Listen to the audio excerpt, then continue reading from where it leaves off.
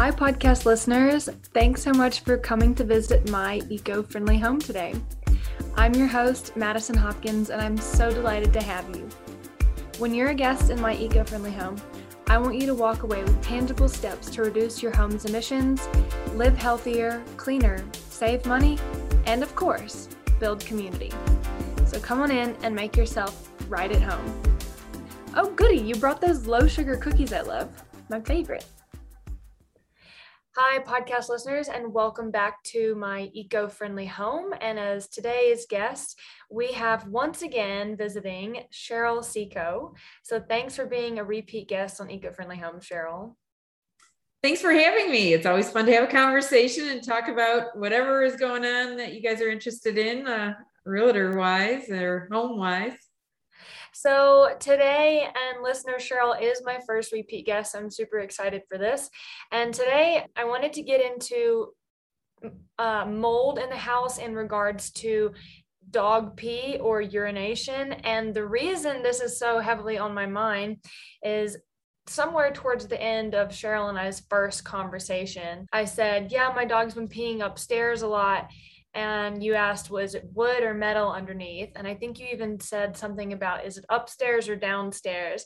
And so I realized that you know this whole world about like those little questions I would never even think matter, whether it's upstairs, downstairs, wood, metal, indoor, outdoor. And so I just want to get into those sort of details with you and just see basically how deep we can go with this dog pee topic. Yeah, that's quite a topic. We did have a dog for many years, so I kind of know the drill a little bit. But yeah, it does matter what materials we're talking about and what the issues could be. Obviously, defecating or peeing, urinating in a home, any animal or person, same thing with any other bodily fluids, is the potential for bacteria for sure. Actually, I do have a story related to this a little bit. So, yeah. Mine is a mouse story, though. So my story is in relation to a mouse infestation that we had in a house that we lived in, where it was long gone. You know, we knew we had mice in the house. And of course, any rodent, raccoons, mice, bats, birds, in any kind of home, they're going to pee and poop in the house. Yeah. That's so true. That's all. I totally forgot about that reason that, like, not only do you not want animals living in your attic or crawl spaces because they shouldn't be living in your structure, but because of the other things that happen with it, the nesting, the pooping, the eating. Yeah. And I mean, the same thing even goes for dust mites, which is teeny tiny little something that lives in our homes. And dust mites are everywhere. They're a little bit less in Colorado, I would say, because you have so much dryness. They do thrive on humidity, but even those people are highly allergic to dust, are usually highly allergic to the fecal matter of the dust mites. And it's all microscopic, but we have that, and we have the dead skin cells, and we have their carcasses because they die and there's new ones. And so anything that's biological like that has the potential to be a food source for mold for sure, but also just be a food source for bacteria. So bacteria is not good either. And so it's all unhealthy. It's all unhealthy. And thanks to sanitation, we're a lot healthier in the world than our ancestors were decades or hundreds of years ago, due to sanitation. But that doesn't mean that it couldn't still be a problem in our homes. We had a mouse infestation. We got rid of the mice, but didn't realize what the remnants were that they had left until we had a stain on the wall that it seemed to like bleed through the paint.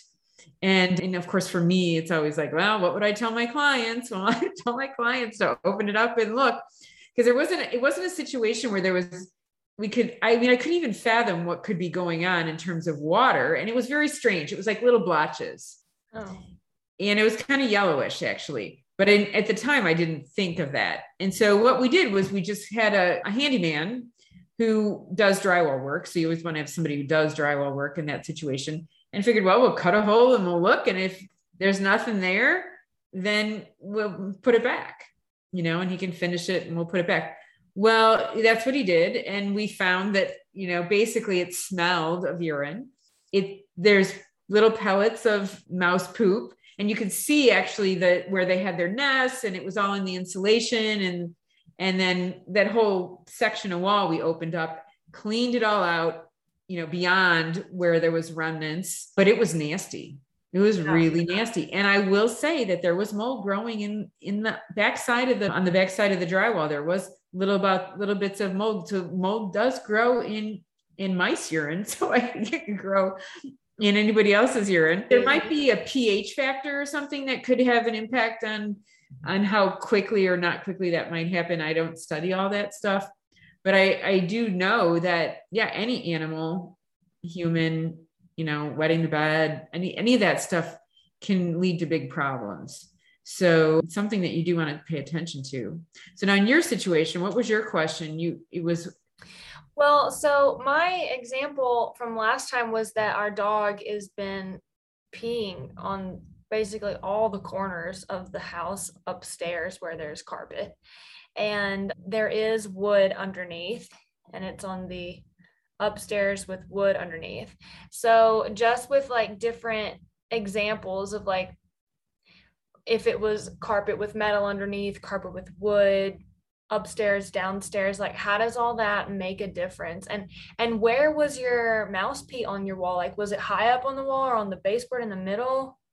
No, it was kind of in the middle of the wall. So this was an area with a knee wall, if you know what a knee wall is. So it's like in an attic. It was actually in an attic where the wall was getting short. So the line of the roof was going down low, and the attic had a section, this was in a closet, where the wall was not very tall. Uh-huh. And that vertical wall before you get to the end of the building. So there's a lot of roof after that. It's just where it's tall enough that you could stand and have a closet, but it still was shorter than a room. And so that's called a knee wall, if that helps clarify that. But it was, so I knew it was like, this is a weird place to have a leak. There's no plumbing there, and it could be a roof leak, but it didn't make sense in the way the pattern of the stains were. Plus it's in the middle of the roof. Usually you don't have roof leaks in the middle of a sloped roof for no reason. So that's where mine was. Mm-hmm. Now in your situation, is it a male dog? Yes. Yeah. So he's marking. Mm-hmm. And that sometimes is because they can smell another dog that was there before or something, where they feel the need to mark their territory. Mm-hmm. And I, you can research that online. We had a male dog, so I kind of know a little bit about it. And it didn't happen all the time, but it would happen in odd situations where there was another dog or smells of another dog having been there. And so what could have happened was that another dog may have marked there previously. Usually they're marking their scent over somebody else's scent that's also marked there.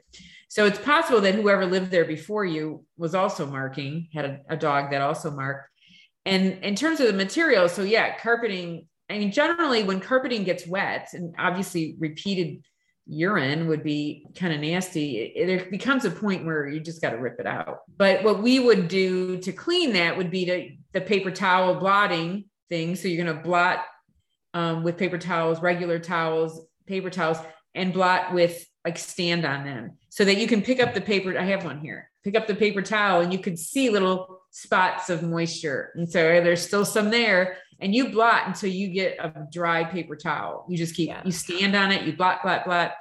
But there's the pad underneath. And so it's really possible that there can be more in there that's going to start smelling. Even if you don't know it, someone else may walk in and go, ooh, there's a little bit of a scent in here. Yeah. People get used to it, get used to bad smells, oddly. I know it is a very odd feature that we have, that we can just completely adjust to things that should not be adjusted to. Mm-hmm. But when it comes to like pads underneath carpet, do you think that's better for mold prevention or worse for mold prevention when it comes to like things like dog urination or water? Well, I think it's more stuff to soak it in. We have pads because it makes the carpets last longer in terms of wear. Typically you get more wear, plus it's more comfortable. Yeah. So the other thing is that if there are hardwoods under there, so whether it's softwood, whether you have a subfloor that's just a plywood subfloor, or whether it's a hardwood, some places they'll have carpeting over hardwood floors, and that repeatedly will ruin the floors. Where in other cases you could rip up the carpeting and just refinish the floors and they're good to go. that kind of staining will really ruin the floor. And it will have that the boards would have to be replaced if it was a finished hardwood floor. So same thing with plants. So if a plant were like being watered and on carpeting and it was overflowing, and sometimes that would be the situation when you're selling a house and the people, it's like, yeah, we can remove the carpeting and we'll see what's underneath. Sometimes you will find staining that nobody knew was there, or they was there and covered it up with the carpeting because they didn't. There's big patches that actually need to be replaced in the floor, which is way more expensive than just refinishing the floor. And if it's subflooring, like just the plywood underneath, does that? Yeah, I mean, it'll get stained. You're not going to use that for anything. I think it's not good for sure. And because it's just soaking in, and obviously the bacteria component. I haven't seen anything where I would attribute completely that caused mold. Generally, structural wood and subfloors are part of the structure. Are they can take some wetness. And they'd have to stay wet in that spot. So I would say in terms of mold, it's probably less likely, but you could have some damage. And I wouldn't completely rule it out, since I found it on the back of my drywall from mice, which is much smaller and a smaller amount of pee. But in my case too, it was that was on the backside of drywall, which is paper. So drywall has paper on it. And the backside is never primed. The front side would usually is primed and painted. So that's a little bit of a protective coating on it, but the backside isn't. And that's recycled paper usually. If you didn't know that, that's what it is. And if we can imagine where that recycled paper has been, what they're finding is a lot of research is suggesting that there's mold spores in the paper, or Stachybotrys in particular, that once you get wet, it just blooms. You've reignited something that was just kind of dormant. So there is a heat process in making that. So there's a lot of questions in my mind about, how does that happen, that there can still be mold in it. So you said on the back of drywall, it's recycled paper. And if it doesn't get wet, it usually shouldn't be a problem. But if it does get wet, then there is the possibility of it activating those dormant mold spores that came from the recycled paper. Yeah. So wood, whether it's softwood, which is structural wood, plywood, OSB, is even OSB that has more processing to it than plywood. It takes a lot more. It's not, paper is like baby food and very susceptible once it gets wet. Structural wood takes a lot longer amount of water and to stay wet. So I would say my guess would be that it would be unlikely to cause mold unless it's really a lot over a long period of time, and possibly if there's other mold spores in the area from something else. Okay. So out of the blue, I would say it would be low on my list of concerns related to mold, but bacteria still very high, and we don't want bacteria either, and we don't know what that could do, and to the smells and everything else. So well, then that's sort of good news, right? Yeah, I think, well, in terms of mold, but bacteria is pretty nasty too. So you can have some really bad bacterial infections and things that I think it's not good. Back to our discussion on just sanitation. So it's not good to live in a place where someone is defecating or urinating, and in this case, an animal in your living space. So that's what I'd say about that. If it's on concrete, some people have a slab and then they would have wood over that or laminate floor over that. Laminate's definitely more susceptible to mold because it's more processed. Anytime something's more processed, it's just glue and basically like pressed paper. Yeah. So that could be more of a problem. Concrete slabs often have a plastic vapor barrier over them, which would then be a puddle to collect that. That wouldn't be good. On the other side of that is if there's not a puddle and it's soaking in the concrete, well, this concrete's a giant sponge, and that seems like that would be a problem over time in terms of just like, well, that's kind of a smell area of the concrete slab. You'd have to, when you open it up, have to figure out how you're going to dilute. Vinegar is usually the solution. It's like the you have to look at this up online, but I know when I've researched it, we usually did some sort of vinegar wash. We use baking soda. Baking soda is a good one too to soak up moisture. It soaks up a lot of bad stuff. But if you sprinkle some baking soda on where that'll soak up the moisture, and then you can vacuum it. It's a little bit more kind of freshening. Again, it has something to do with the pH, neutralizing the pH. And I think vinegar does the same thing. But in terms of mold in particular, maybe not as big of a concern, but bacteria and air quality, I would say it's not good. Yeah, I know vinegar, at least white vinegar, I think it helps make it more acidic. So when things are too base heavy, then it makes it more acidic. If there's any scientists out there who are like, you're wrong, just please mess yeah. Yeah, I know it's like the opposite. You're supposed to be somehow neutralizing the effects. And I think vinegar and baking soda are in the same kind of category of that. So maybe not directly related to dog urination or water spills or anything, but when it comes to floating floors with the laminate and vinyl floating floors, so those are usually above concrete and they do have a gap. So how does that relate with mold? How does that work? Well, so a lot of these materials the manufacturer's instructions will tell people that they should be putting a plastic vapor barrier down. Okay. And that's going to protect the material itself, because the material can't be exposed to moisture in most cases. Something bad will happen. it'll buckle, or it'll come unsticked, so now that while that is good for the material itself, the flooring, it's not good for the air quality in the home. Right. Because we don't want to have a plastic vapor barrier on our concrete if the concrete especially is getting wet from the outside. And a lot of these homes that are slabs, whether it's a basement or first floor level, usually we don't see it on upper floors, sometimes in high rises, but that's not getting wet usually from the outside. So in the places where there's some exposed foundation that can get wet, if that gets wet just a little bit, the water wicks into the building just like the slab is a giant sponge. And so that water gets wicked into the building enclosure, and then it tries to dry to the inside and gets trapped by this plastic. The plastic is never clean. Dirt and dust, we kind of talked about dust is biological matter, is a food source for mold. And so what we end up having happen is that the air quality is compromised because we end up with microscopic mold growing under the plastic. And the plastic under the floating floor, or whatever it is it may be something you can't see, but it's never sealed, like completely hermetically air sealed. So air currents can get out.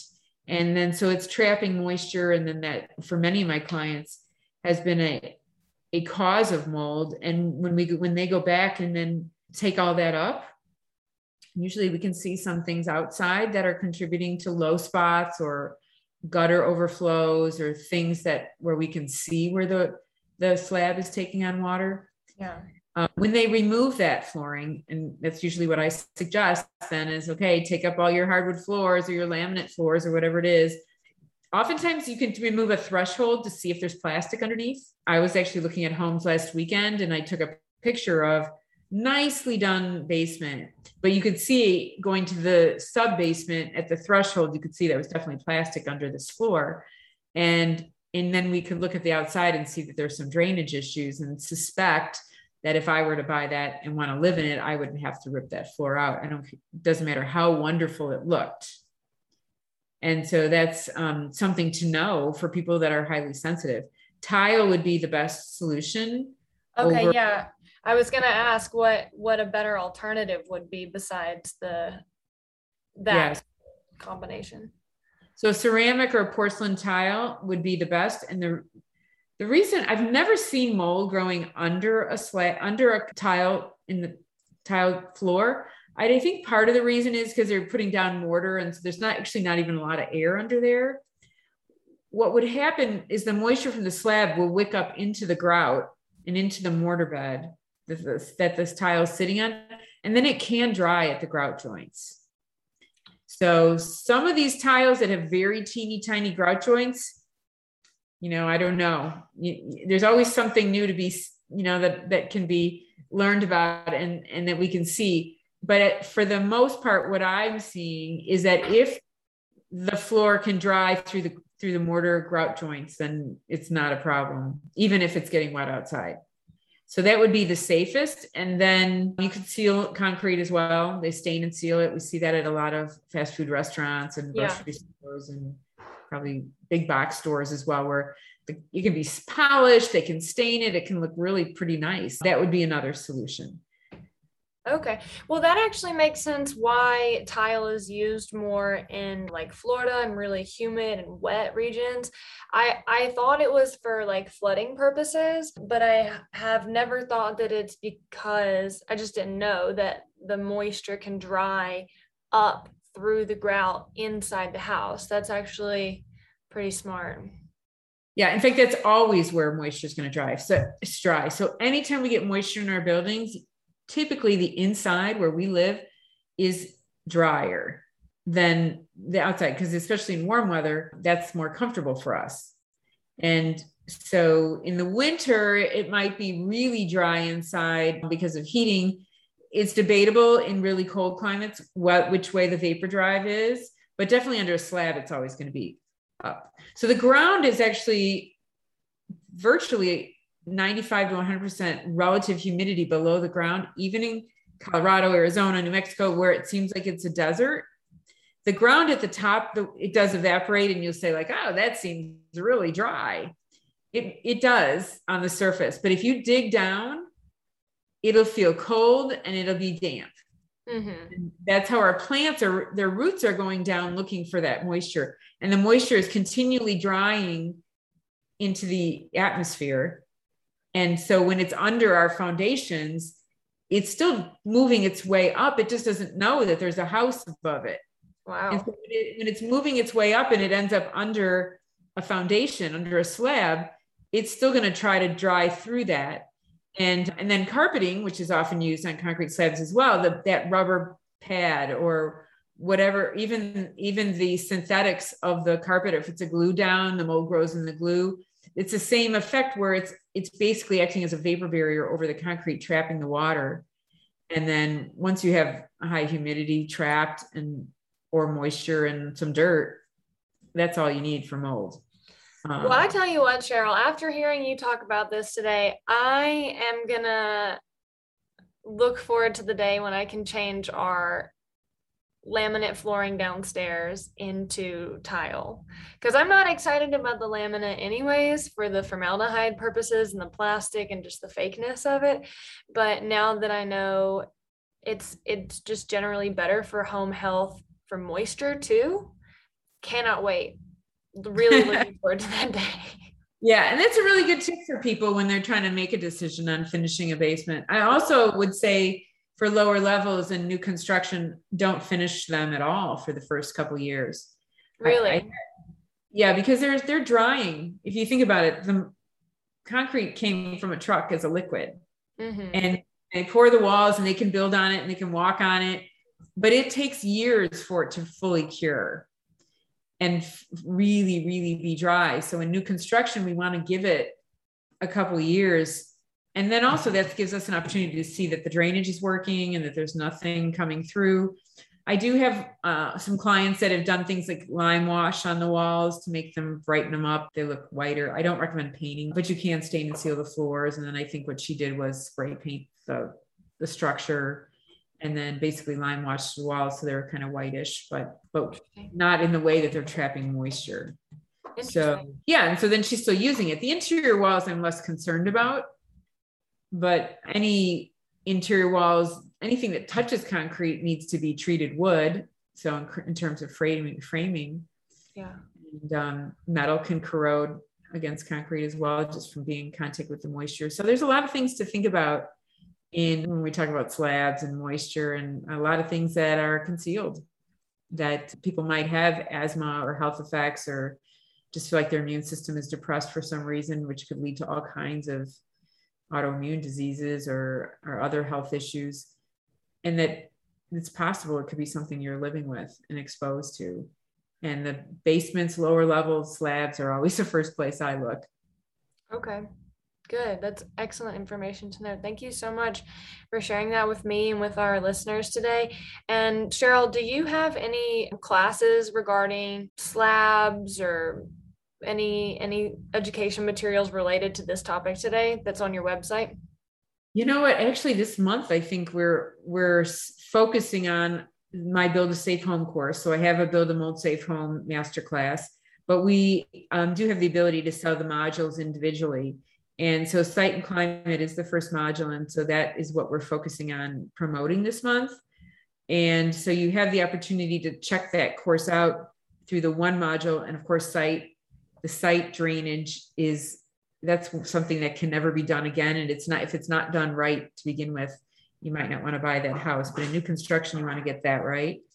And we offer if you buy that module and decide to upgrade to the entire course, that we allow you to credit that amount towards the course, which would be cheaper to buy all the modules as a package. Sure. So, and I do free support on the whole masterclass. I support that online, come on monthly, 4 to 6 weeks, but usually it's about 4 to 5 weeks.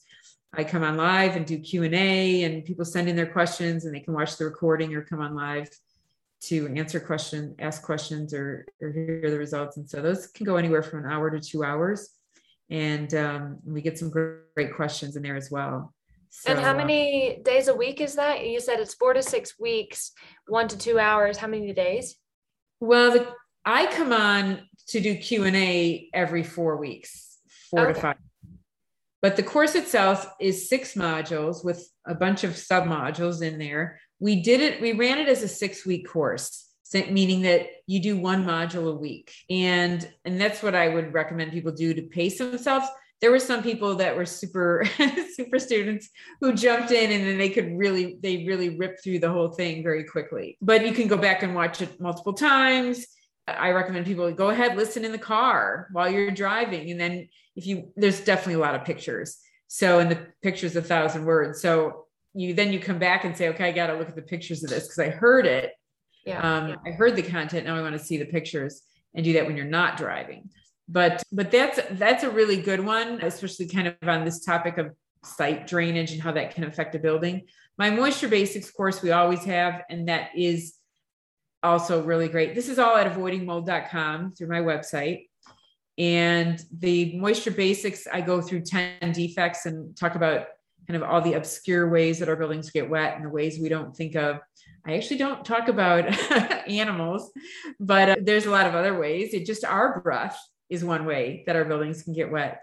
So so that would be my Moisture Basics course, which is a great overview and a really good beginning to the Build a Safe Home course, but you can jump in to either one. And then there's a bunch of webinars on remediation and duct cleaning and more specialized topics, moisture meters, which is critical for evaluating stuff to know if it's wet or if it's a problem, is to be able to test the moisture meter. Since I watched your YouTube video with the moisture meter, I've been telling people, I'm like, use a moisture meter. It's a thing. It's basically a stud finder for moisture. And they're like, oh, wow, it's so simple. So yeah. And the other thing I would say with that is check humidity. So I know you're on the realtor side, and what I tell people to do is if you're seriously considering a home, bring a little humidity monitor. They do have some that are portable that you can just hit a button. Those are more expensive, but the little portable ones are $10, $15. And you can bring those and just set it down and then go check on it and see. You want to know what the humidity level is in the home, and check different rooms. Like say I would do the bathroom. And if the bathroom is a lot different than another room in the home, then that can be an indication of concealed moisture being stored there. Okay. I am so excited of everything I just learned today. You said bathroom, and I instantly thought, oh my God, I've got to change that to tile too. Yes, just definitely. No carpet in bathrooms. That never ends. Well, there's not carpet in there, but they did allow us to put the laminate in there, which has not gone very well for us so far. So good bathroom floor. It's, people do it in their kitchen. No, every product too has quality levels that vary. And so, but I'm not a big fan for laminate in water prone areas. Yeah. I am no longer a fan of that either. So I'm glad we're on the same page. There are good places for it and good uses for it, just not I don't think where there's water. Yeah. Well, now I know, and now I can tell my clients and inform them and let them know some alternatives for carpet and laminate and some information about what wood may or may not be more susceptible to mold. So thank you so much for being a repeat guest on Eco-Friendly Homes today. I've learned so much, and I really hope my listeners have too. And we will see you on avoidingmold.com. Thanks. I look forward to seeing you again sometime soon. Be well. Podcast listeners, as always, thanks for being a guest in my eco-friendly home today. I really hope you learned something new, and I hope you find a way to implement this into your life so you too can create your eco-friendly home. As always, I'm available to direct message on Instagram at Moving with Madison. And besides my podcast, I provide services as a real estate change agent in the Denver metro area, specializing in helping you buy, sell, or create your eco-friendly home. Something that this podcast is helping me get better at each and every day. When you come back over, please bring those cookies again. They were really good, and I'll see y'all next time.